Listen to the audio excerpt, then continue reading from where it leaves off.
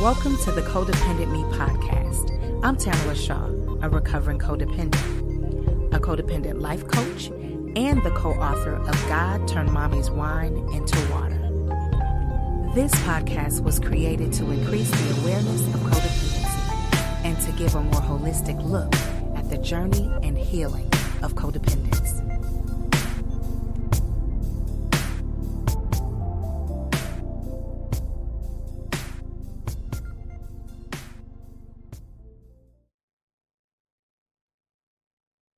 Welcome to the Codependent Me podcast. I am your host, Tamara Shaw. Today we have Amanda Blackwood with us. She is an author. She is an artist. She's a public speaker, and she is a trauma recovery mentor. She has so many gifts. Even, I wish you guys could see her. She's beautiful. She's glowing right now. And I just want to say thank you for being on the Codependent Me podcast. Welcome. Thank you so much, Tamala. I'm really honored and very happy to be here with you. I'm so grateful. We met on Podmatch. I tell everyone I've just met the best people on Podmatch. So I'm very grateful that you guys reached out and we were able to connect, because we're going to talk about, I'm not going to give it away. I want you to tell your story and tell people what we're going to kind of get into, but it is something that is very dear to my heart that I want to get more involved with, as well as get more, focus on the podcast in helping with this particular trauma. So if you don't mind, tell the audience a little bit about yourself. So I live in Denver, Colorado with my amazing husband and our six cats. Hello. Cats. Cats. I love it. But this wasn't always my life. Mm-hmm. So I grew up in a really abusive household, as most people who went through my specific trauma often do. Mm-hmm. The earliest memory that I have of any kind of abuse was when I was about 4 years old, was being molested. Mm. I grew up with a father who was physically abusive. My mother was mentally and emotionally abusive. My brother was my molester. Wow. That was all of my immediate family. I was the youngest in the household. So I grew up around all of this abuse, and I learned through all of this that the people who love you are going to hurt you. And if they don't hurt you, that means they don't love you. Yes. And it was such an ugly thing to learn. That's so unfortunate, because like you said, especially your immediate family, right? That should be your protectors. Especially right. At 4 years old, my gosh. And to have that particular abuse such a young age, it just completely deteriorates what's supposed to be. And then right. You have to unlearn and relearn, right? Right. So not that I want to get too deep in the molestation, but did your parents know? No. Okay. I don't believe they knew. There was an opportunity where I think my mother could have been suspicious of what was happening, but I don't think she had fully wrapped her brain around it yet. At the time. Because at 4, you couldn't. Right. I couldn't understand it. All I knew was that my brother was really my only friend. Yeah. And I couldn't get him in trouble. Right. And he was only 7. The fact that he was doing these things means more than likely he had things done to him. Absolutely. Right. Absolutely. So looking back, I also know that I can't blame him for what happened. He absolutely blames me and tries to swear up and down that he doesn't, first of all, he doesn't remember any of our childhood. And second of all, he would have never done such a thing. But how can you say that if you don't remember? Right. And then not remembering is such a common trauma reaction for young boys. Absolutely. Yes. There was something going on, and I don't know where it was coming from. That's so unfortunate, because he's got pain that he doesn't even know about yet, right? Right. Right. Okay. So, see, that's just a whole nother podcast right there. You could just dig all into that. But so your parents, as you got older, how did you deal with the whole molestation portion of your life? I began really acting out a lot. I had behavioral issues. My mother was convinced that we were both attention deficit hyperactivity disorder children.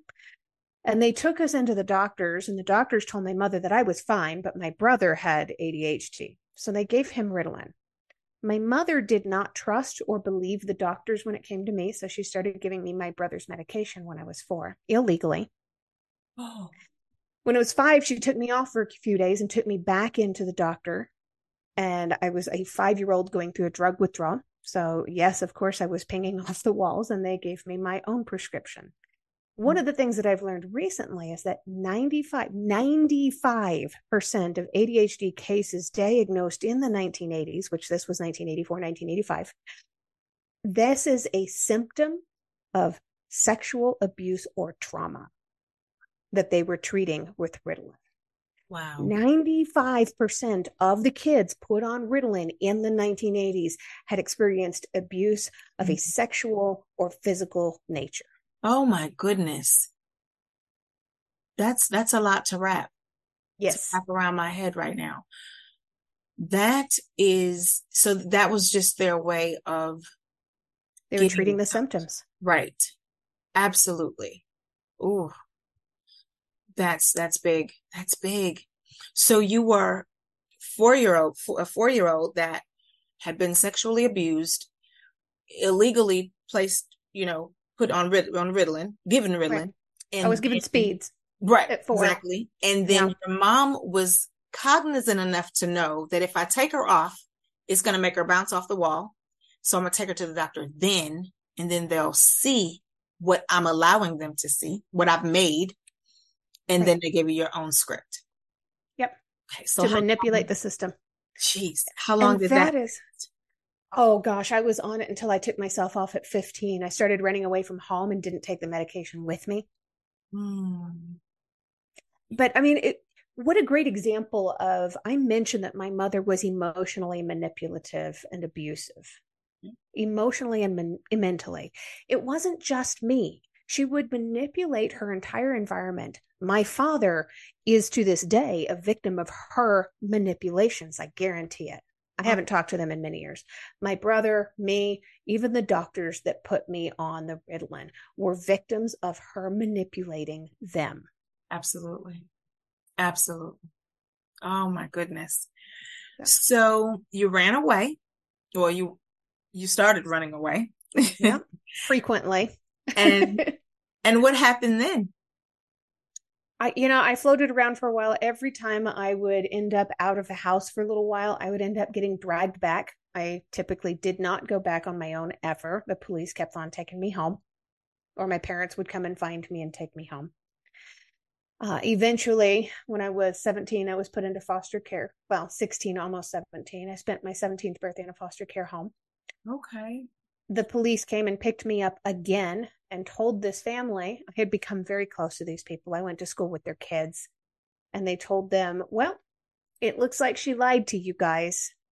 There was no sign of any kind of abuse, and we're taking her home now, and you can do whatever you wish with your relationship with her.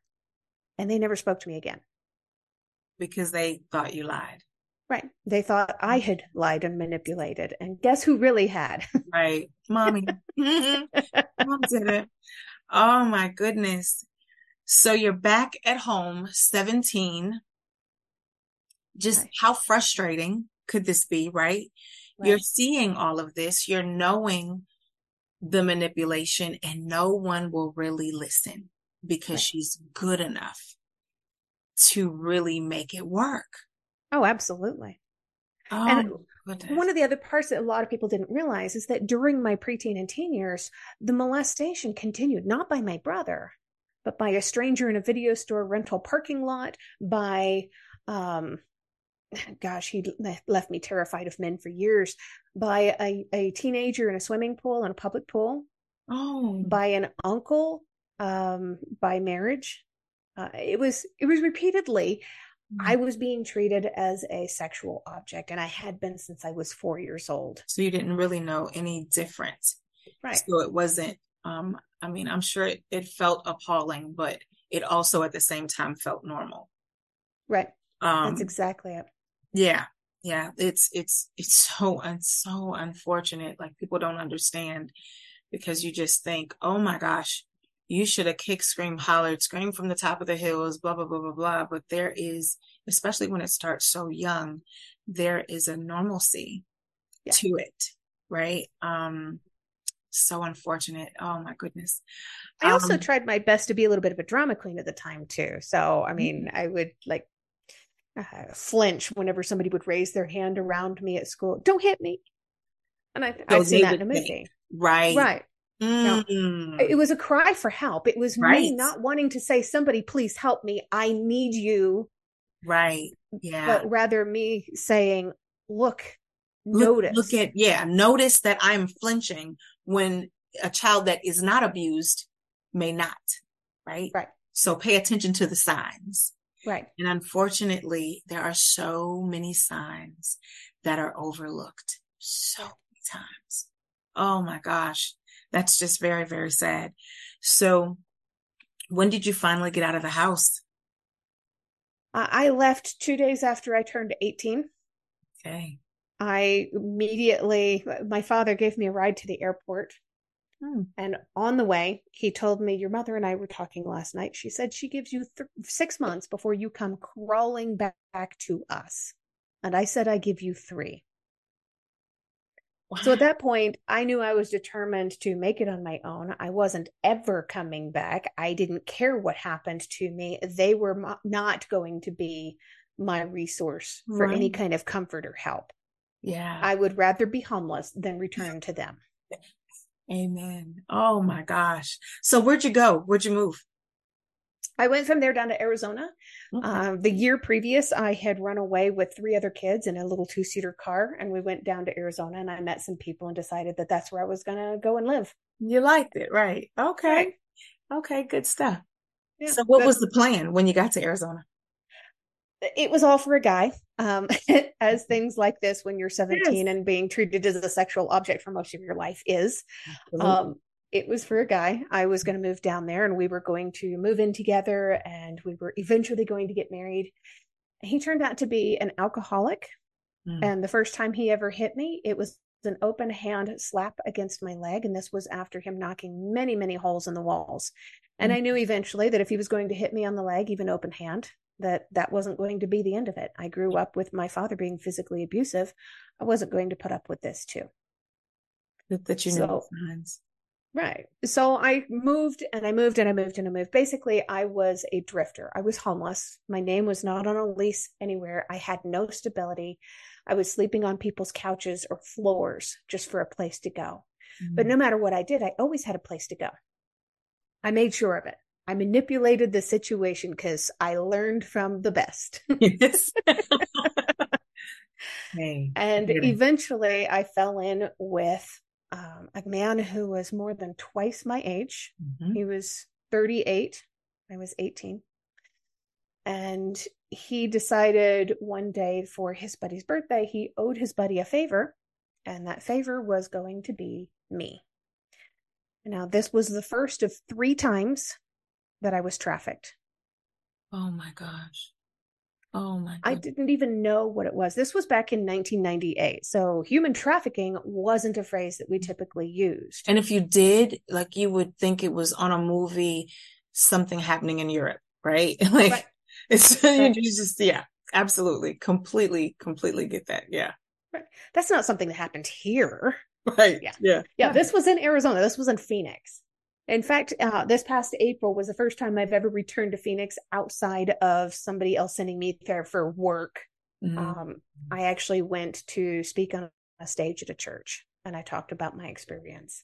Good for It was you. weird being back. Bet. I bet. Yeah. I bet. So this man, when he loaned me out to his friend took me to Las Vegas for a birthday weekend.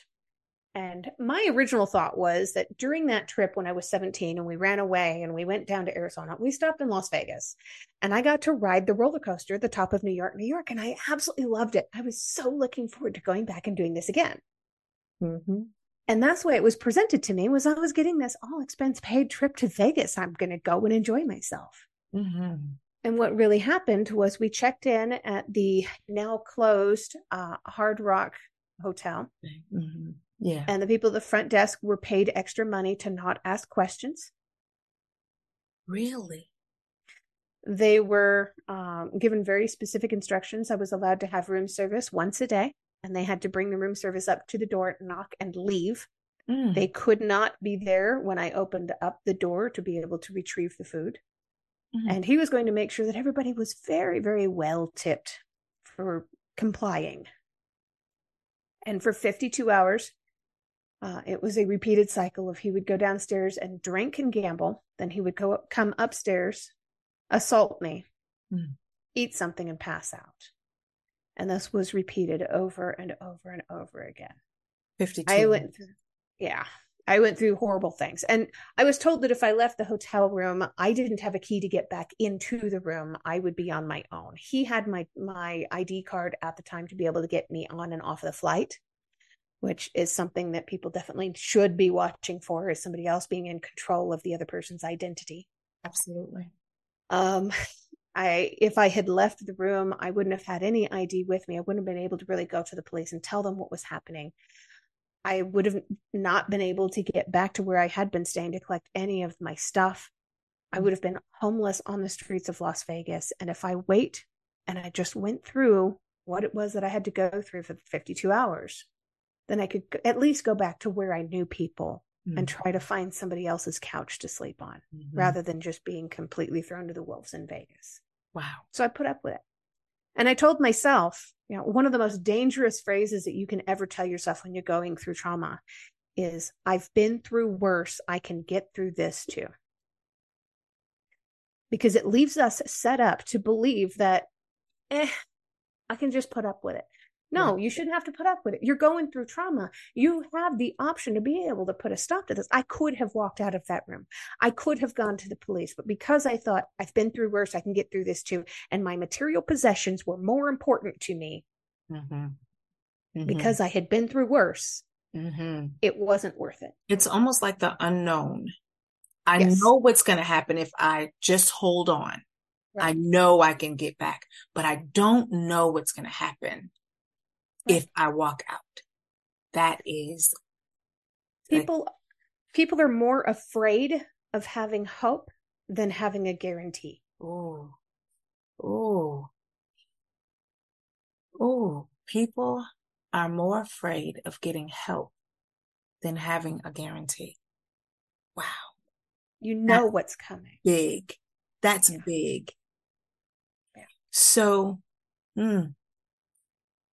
that is why. So, we have all of these different things that, like I told you earlier before the show, that I've done some work with human traffic programs and things like that. But that's why they always tell us the biggest place to pay attention to people is in a hotel.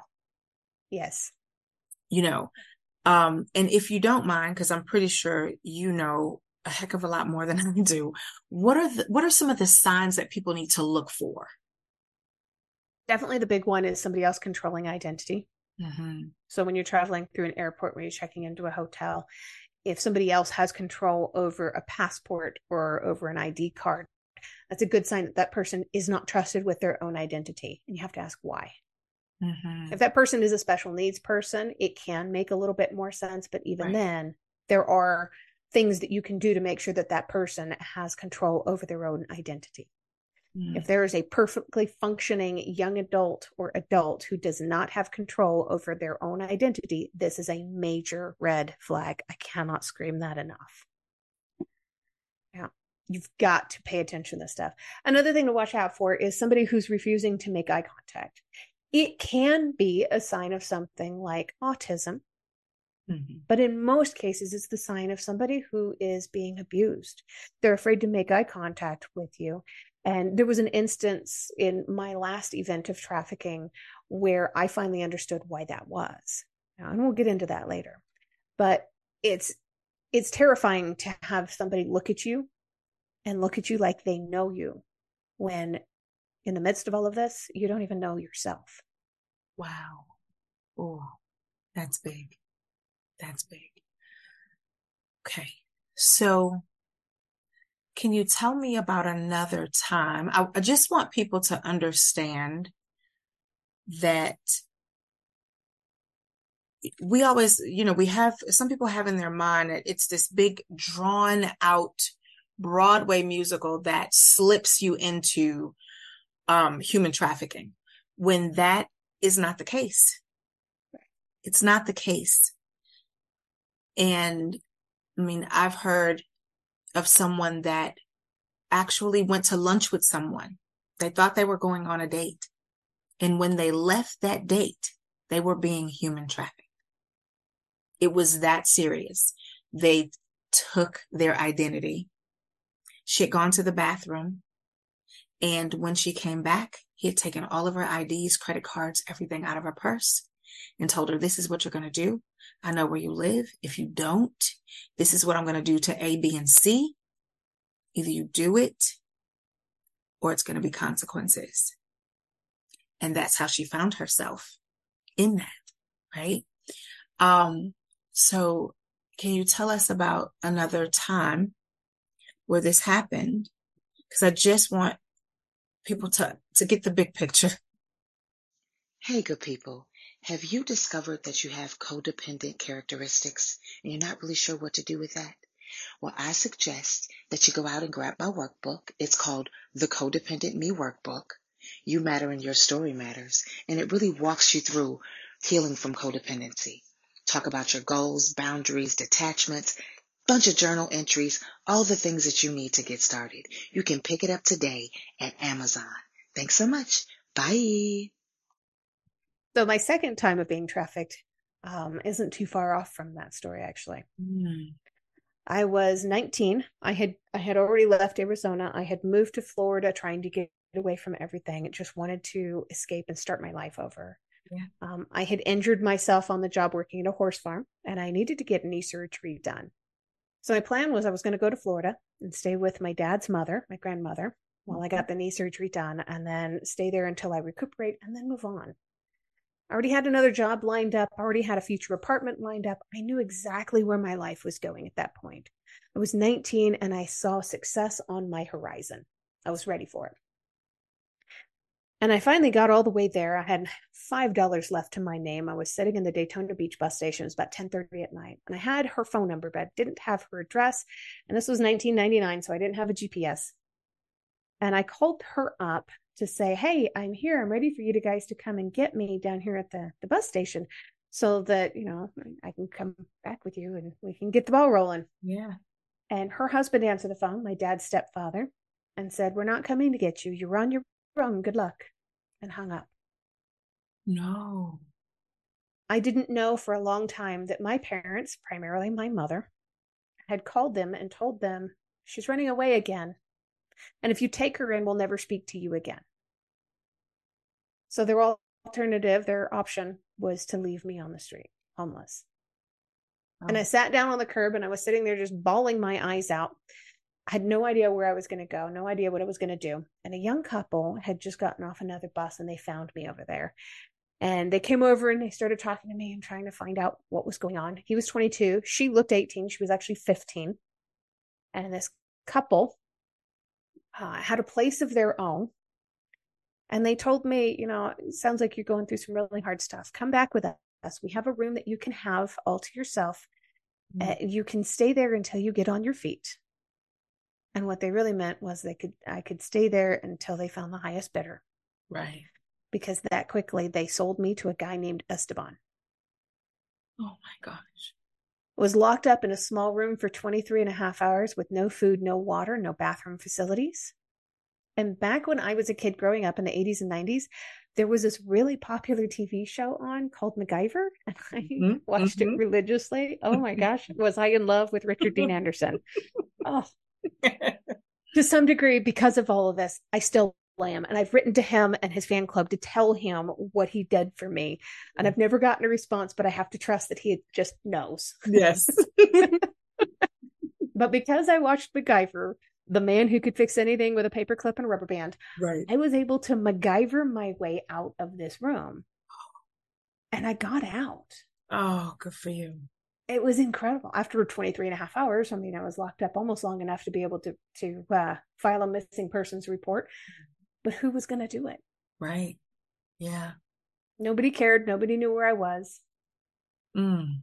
And I started to realize after that how really alone I was in the world and how unestablished I was. I never got the surgery on my knee.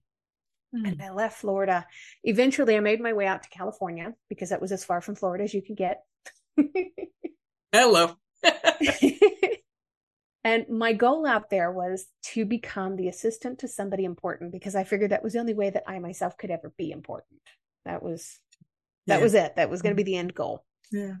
And I got all the way out there, and instead I was on Alias and Will and Grace, and I modeled for Harley Davidson. And I did all these really cool stuff. I mean, it's LA. Who doesn't get into acting when they're LA, right? Yeah. Eventually, I found my way into the world of being a mall cop. Within 5 months of my starting the job, I had busted open a massive embezzlement ring. Oh my God. I had taken over as the director of security and had taken on several other properties. Suddenly, I went from being the bottom man on the totem pole to being in charge of 6 properties in LA County and running my own staff and revolutionizing the way that scheduling was done for the entire international company. Miss MacGyver, right? Right. I figured it out. That's right. I found something I was good at. Absolutely. That's wonderful. But it was around that same. Oh, yeah, absolutely. Yeah. But it was still lonely. Yeah. So it was about 2004 when internet dating became kind of a bigger thing. People started, messing around with that mess. I shouldn't call it that. That's how I met my husband, but that's another story. But in 2004 is when I met this man who lived overseas. And we bonded. We would have Skype chats and stuff. And I watched his little girl grow up in pictures and video chats. And he would have breakfast while I was having dinner, and we would have a video chat through Skype. And we just hang out and get to know each other. It was like long distance dating, but still being across the table from each other. It was a really cool experience. Yeah. And over this 7-year period time, we got to really know each other. I went over to go and visit him. He came over to visit me. And eventually we decided that we were in love after 7 years. Wow. And he asked me to get a fiancé visa and move to Scotland to be with him. Oh, nice. So I gave up my career. So I gave up my career and my car and my apartment. It was the first apartment I ever had where I was the only name on the apartment. My first ever solo lease. Yeah. And it was the first time I had ever bought a car by myself. I was really proud of myself. I was really starting to establish myself. And I was. That's what I was going to say. You were really having your own identity at that moment, right? Right. Finally. Mm-hmm. Yeah. Yeah. It took a long time to get there. But I was still lonely and still desperately wanted that love. And I didn't feel that anywhere. I hadn't had that experience my entire life. Yeah. It's true. It was what I wanted more than anything. I grew up watching the old black and white movies and the Disney movies. And just like everybody, I wanted to grow up to be the princess. Absolutely. I wanted my happily ever after. Darn it. Yes. And if Scotland has it, let's go. Right. Yeah. It took him 7 years to get me there. It took him 7 days to start trafficking me. I was 31 years old. And he was a police officer. Whoa. Within hours of landing in January of 2011, he had my passport, my driver's license, my debit card. He had everything in his possession. And he said it was for safekeeping. He was going to put it in a small safe at the house because he knew crime in the area. And with him being a police officer, of course, I trusted him. Of course. I had known this man for 7 years at this point, so I trusted him with everything. I trusted him with my life. what I didn't realize was, as well as people being able to communicate on the internet, they can also very much show who they're not on the internet. Absolutely. They show you exactly who they want you to see. Yep. So I have to ask, have you told him about your experiences in the past? Because 7 years is a long time. Right. He knew some of them. I don't know if I ever told him about the first one. It wasn't until I wrote my autobiography that I started opening up about what happened with Arizona/Vegas. Gotcha. Okay. But he did know about what happened in Florida, and he knew about my early childhood abuse also. Okay. I was just wondering because most times now 7 years that's a commitment, right? That's a commitment to what you're trying to do, right? But most times it's certain things that they're looking for. So that's the reason I asked that question. But yeah, after 7 years, you would think that you could trust. But had you guys seen one another? Like you guys had visited, right? Right. So you were gonna go ahead and take the plunge, give up your life here in America and go get your man, right? Yeah, and absolutely. Within 7 days, he was human trafficking you. Goodness gracious. Yeah. I moved to the land of kings and castles and thinking that what really was going to be my happily ever after. I was walking out of Cinderella's home where she's been treated like this her entire life and going off to go marry the prince. So that man was no prince.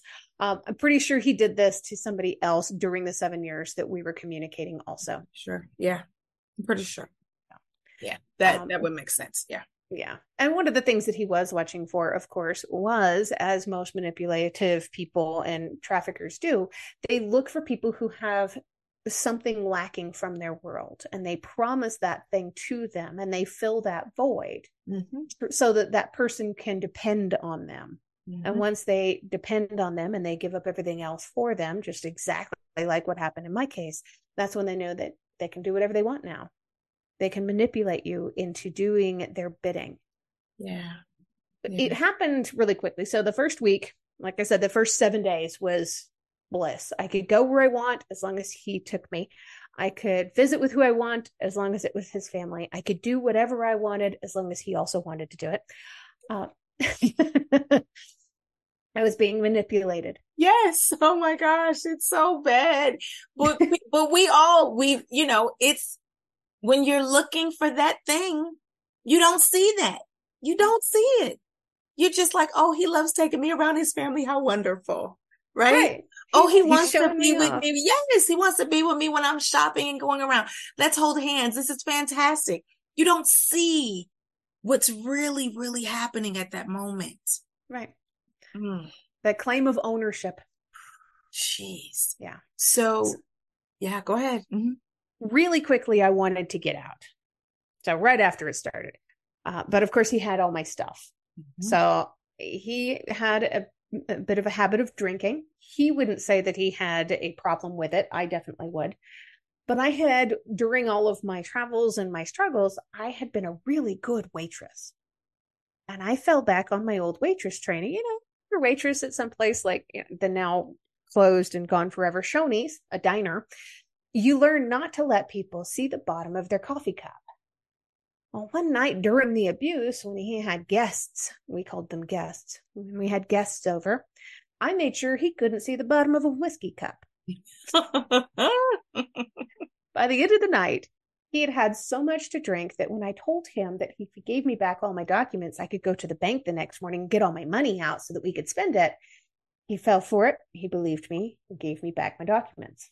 And he didn't remember it the following morning. So rather than go to the bank, I did the very next thing that, I could possibly do to help myself. And I jumped on a computer and I looked up tickets to get out of there, to get me back to California.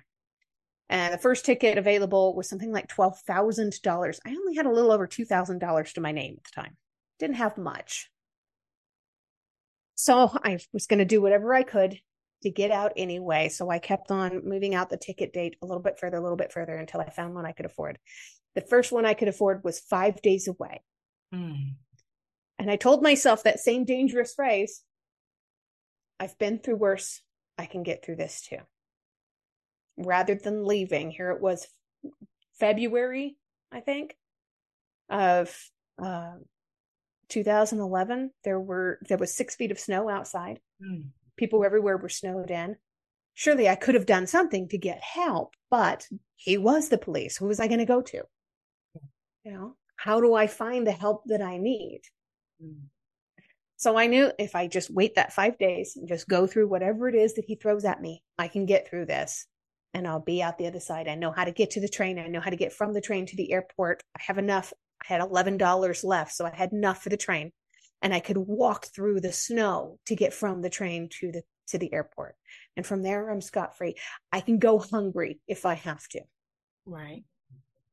And those 5 days, as they were going by, the abuse escalated, and it got so bad that I ended up with a kidney infection, was in the hospital when the flight took off, and it was a non-refundable flight. So I lost it all except for that $11 I had left in my bank account. He eventually found out that I'd done this, and that's when the sport torture began. So I was deprived of sleep and food simultaneously. The longest I went without sleep, I believe, was 8.5 days. But at that point, I was hallucinating so badly that I might have the days off by a day or two. I'm not sure. So he would keep you awake on purpose. Yeah. How that works? Loud music, screaming, getting somebody else to do it for a while. He would have guests come over who would pay extra for the privilege of being able to do this to me. Wow.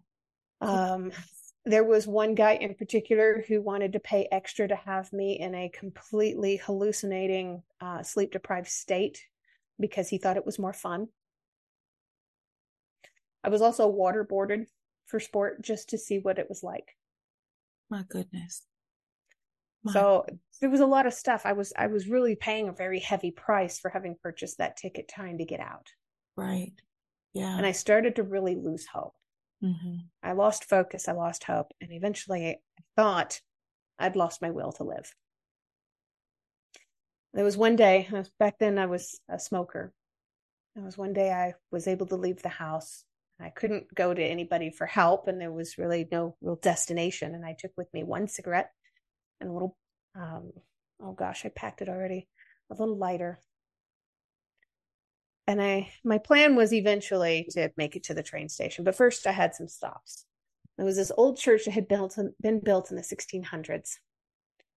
And I loved the looks of this place. It was right on the main road. Everybody drove past it. Everybody walked past it. I walked down there to that church, and I sat in the churchyard for a long time. And the headstone that I was talking to had the date of 1776 on it. Everything else was well worn off this headstone. But 1776 is the year of American independence from England. And that's what I was wanting. So I took it as a sign. And I sat there and I talked for the longest time to whoever that was beneath me. And I kept on praying, somebody, please just see me. Just notice me. Just ask me what's wrong. Ask me if I'm okay. Because if you ask me, I will tell you. Yes. Yes. Yeah. And nobody came. So I got up and I moved over to the steps of the church, and I tried the door handle and it was locked, and I sat down on the steps. And again, I sat there and I prayed for a long time. Please just send somebody to see me. I need to be seen. And nobody came. I watched people walk by. I watched people drive by, and I watched them all have this very similar look on their face of, it's not my problem. Yeah.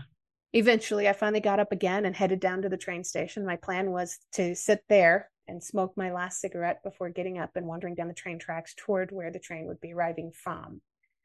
Once I got far enough out, I would commit suicide by train. And while I was sitting there, a man walked out onto the platform, and he asked me for a light. I gave him my light, and I told him, I won't be needing it anymore. And I said this very purposefully in my American accent because I wanted him to ask. Yes. And he didn't ask. Right. Yeah. Yeah. And instead, he just handed it back to me after he lit his cigarette. He says, I won't need it either. That was it. There was the whole conversation, and I knew I couldn't make this man care. I haven't been able to make anybody care so far. I was 31 years old, and in 31 years, I couldn't make anybody care. And then a little boy walked out on the platform, and he took his father's hand, and this little boy looked at me. You remember what I was saying earlier about it's really terrifying to have somebody look at you and see you and know you when you don't even know yourself. Mm-hmm. That's what this little boy did. He was probably about 4 years old. And he looked at me with eyes of wisdom far beyond his years. And I knew that it wasn't the eyes of a child that was looking at me. It scared the daylights out of me, but it also woke me up. I knew that I could not do to this 4-year-old child what had been done to me, and that is to strip somebody of their innocence. If I had done to this child what had been done to me, I would have been no better than all the people who had hurt me all those years. And it took me about 20 seconds to realize that I wasn't running toward the train. I was running back to my prison. And on the way, I was screaming a hallelujah and thank you, God, because I knew that if I was going to be kept alive in that moment, in my absolute darkest moment, that wasn't the end of my story. There had to be more out there. This wasn't going to be how I was going to be taken out, some nameless, faceless body on the railroad tracks in a foreign country. I was going to get back, and I was going to survive this. That's awesome. That is so awesome. Oh my goodness. So you went back. Please tell me what did you have to do to get back to the United States? I had to make this man, who knew more about psychology than I did, think that I had Stockholm syndrome, also known as trauma bonding these days, and make him believe that I would do literally anything for him. Then I had to sit down and have a conversation with him and tell him, remind him that my visa was about to expire. And if we didn't get married, and if I didn't leave, he could lose his job as a police officer, knowing about it. And I could get kicked out of the UK and never be allowed back according to UK law. And we wouldn't want either of those things to happen, of course. But if he sent me back, I could go stay on somebody's couch for 6 months and then come back to Scotland and be with him forever. Ooh. Within 2 hours, I had a round trip ticket to get me back to LA. And it would have gotten me back there in time for Christmas. That's insane. That's insane. My goodness.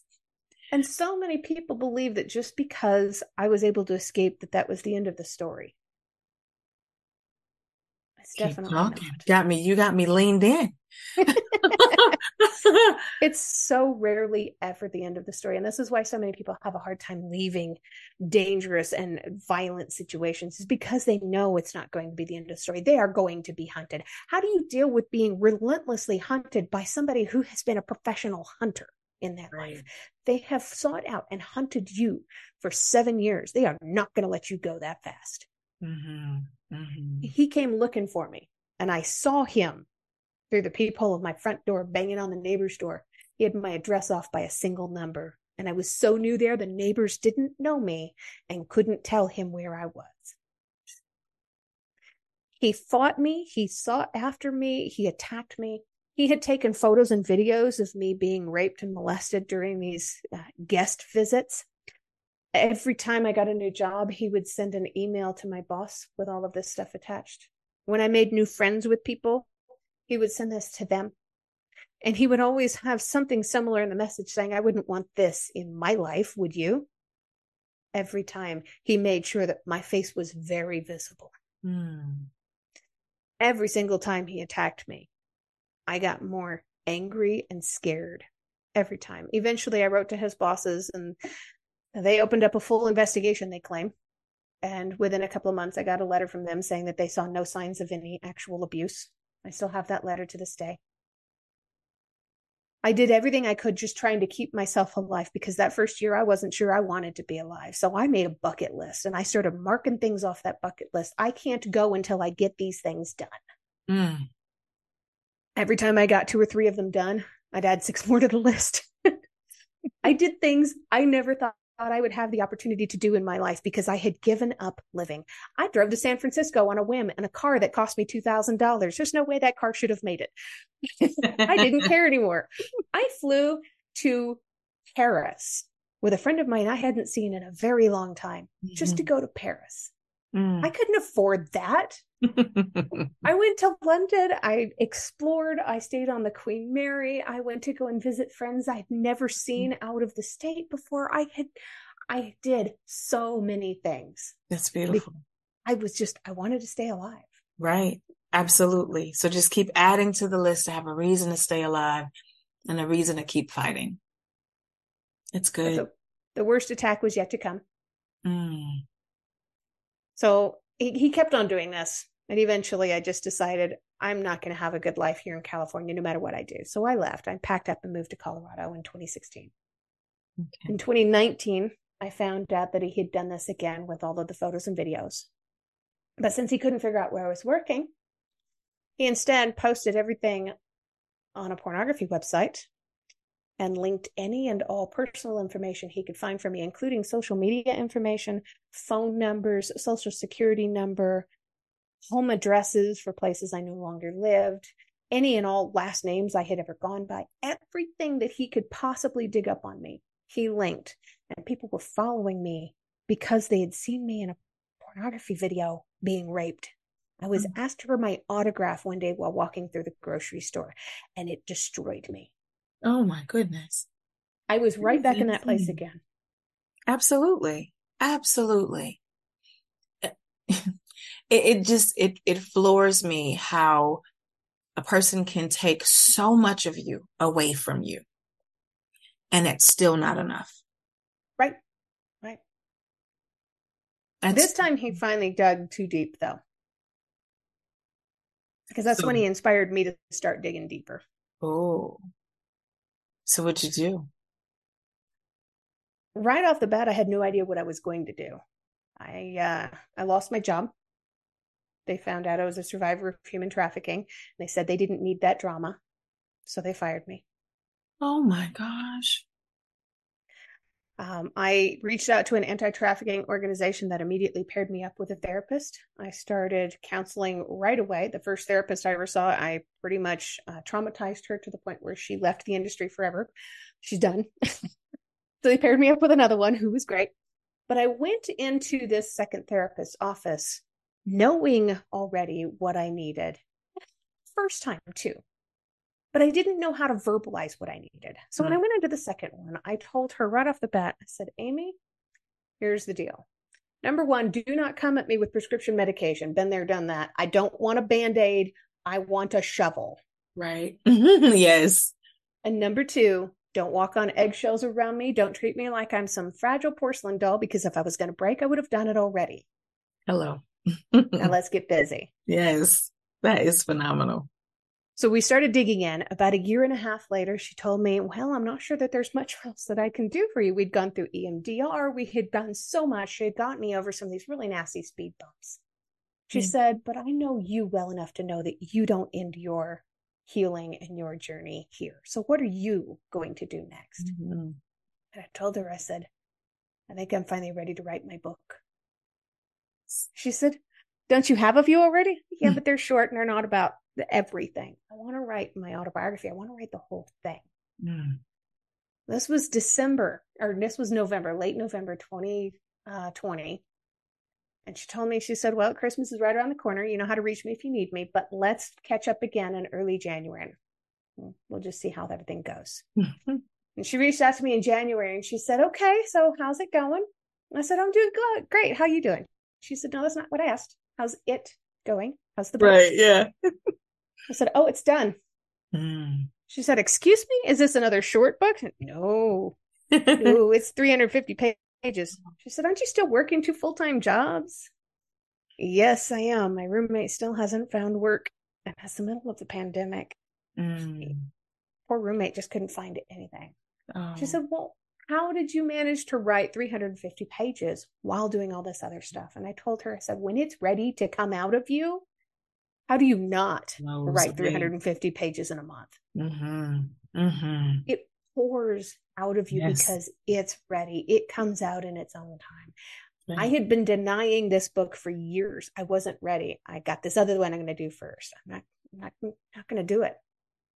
When I finally heard God's voice telling me, write your book, I could not deny it anymore. Absolutely. You have to be obedient. Yeah. That is beautiful. So let the audience know the name of the book. That is my autobiography, and that is called Custom Justice. It's available worldwide through Barnes & Noble primarily, but you can find it other places too, like my website. That is phenomenal. And I would love for them to hear how many books you actually have written. I, as of June 1st of this year, have 13 books. My most recent is actually called it's actually a cookbook. It's called Surviving in the Kitchen: Recipes for Life, Love, and a Full Stomach. Oh, I love that. Completely love it. A month after my autobiography was published, which was published on June 19th of 2021, my 10-year anniversary of freedom from trafficking. One month after that is when I met the man that's now my husband. I talk about him all the time. I tell people how wonderful and patient and kind and just so supportive he is. And he's had to remind me a few times now that I'm the only person alive that has ever accused him of being patient. But he is with me. And that's what counts. So you did so much work to get through all of this trauma, to get to your healing. And how beautiful, because you people feel as though when you've gone through certain things, you kind of carry that with you as a weight all of the time. So, and you can say this, please, in your own words, but I feel as though just because it's there, it doesn't mean that it's weight, right?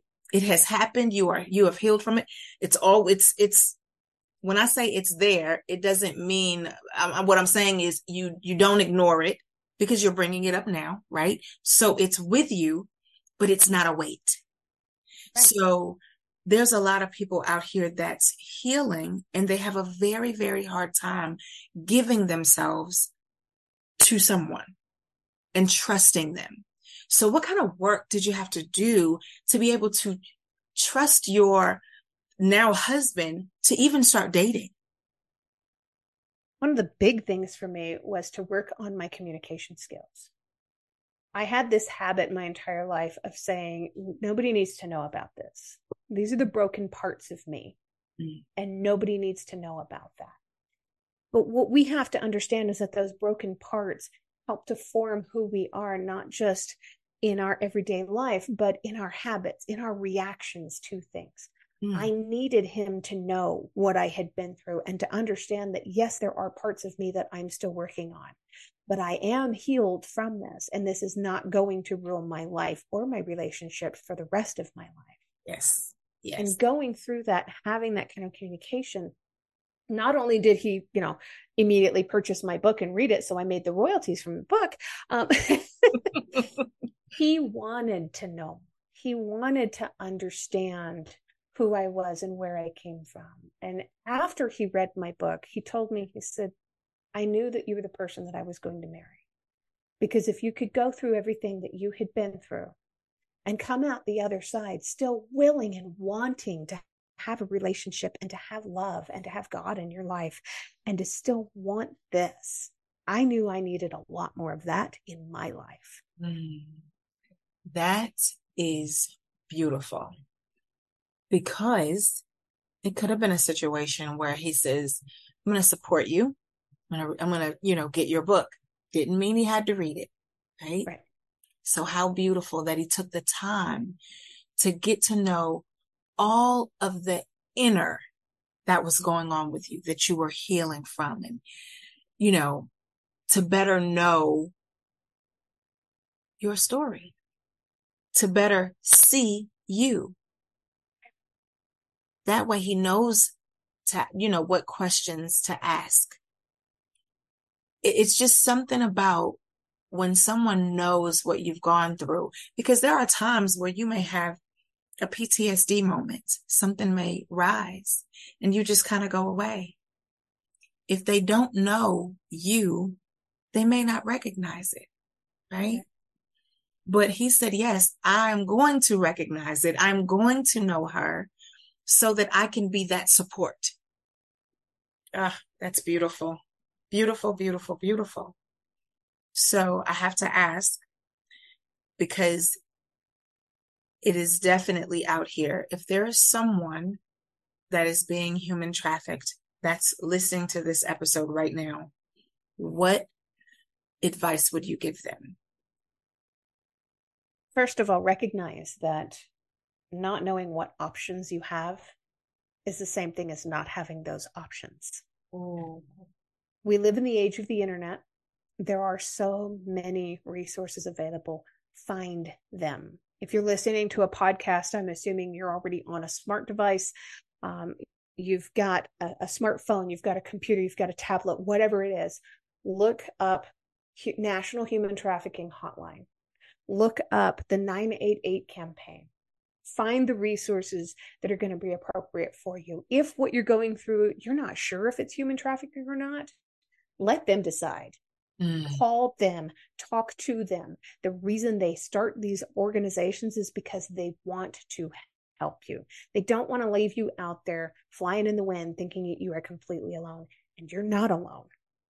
If you call the National Human Trafficking Hotline, they're going to pair you up with people that can that are known as exit strategists. That's actually a title I have on my resume. Reach out to me if you need that kind of help.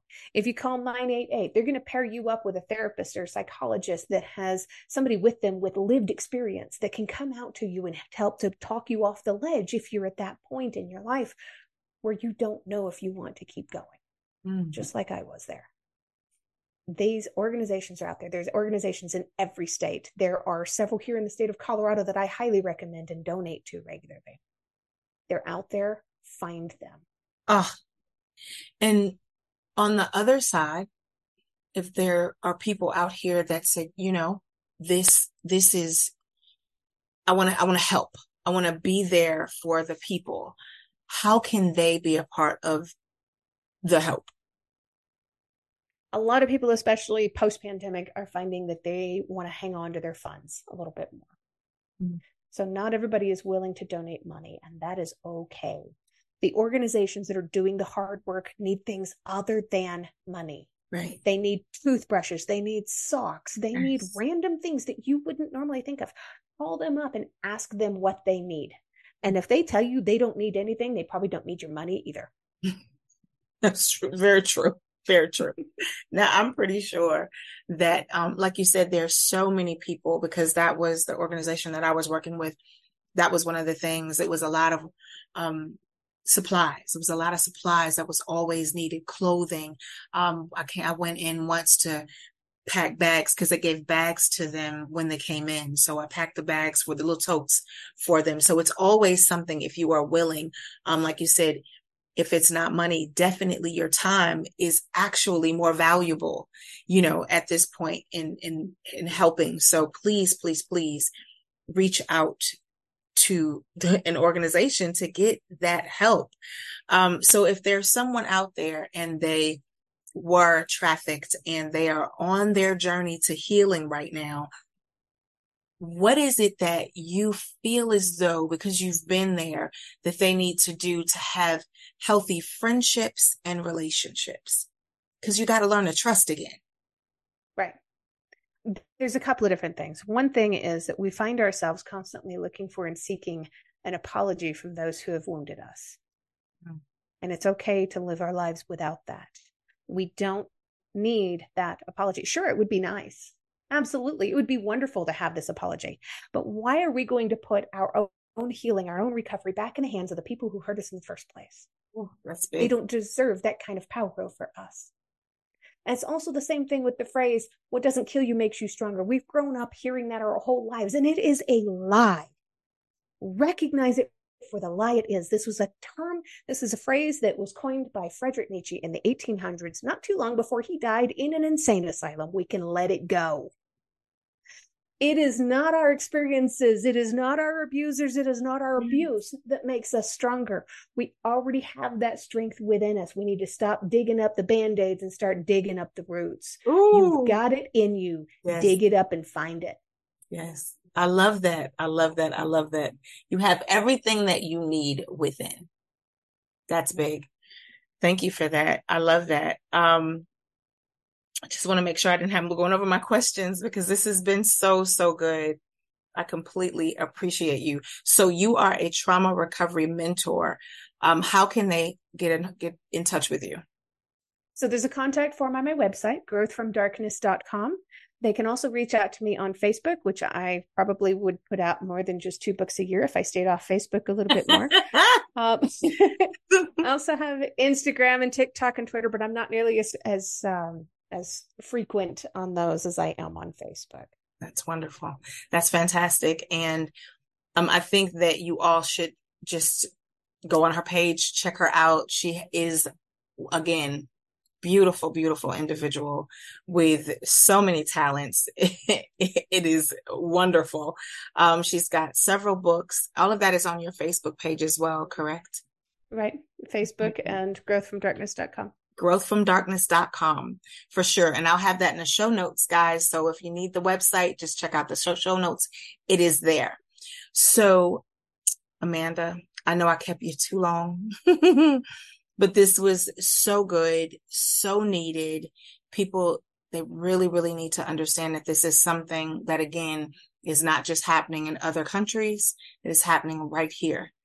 9 times out of 10, you've probably walked past someone who was being human trafficked and you just didn't know it. So know the signs, get out, find out more information to better understand or, to help. We just have to help. We need to do what we can. So thank you so much for coming on and sharing your story. And I just completely appreciate you. Thank you. Thank you so much, Tamara. Thank you. So audience, I have to say, I'm very, very clear that you can choose any podcast. Speaking of, what's the name of your podcast? The Survivors. Nice. So Amanda has a podcast and it's called The Survivors. So check it out. I'm pretty sure she's got some fantastic episodes on there.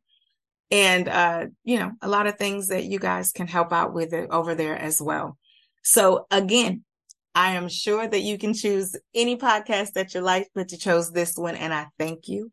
And I want you to remember that you matter and your story matters. And have a fantastic day. Bye.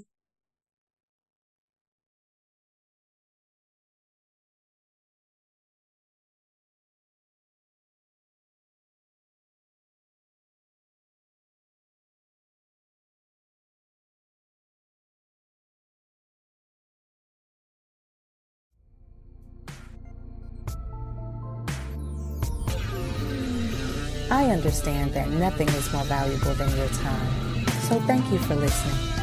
Be sure to join our Facebook group, Codependent Me, and check out my website at codependentme.org. Thanks so much. Have a great day.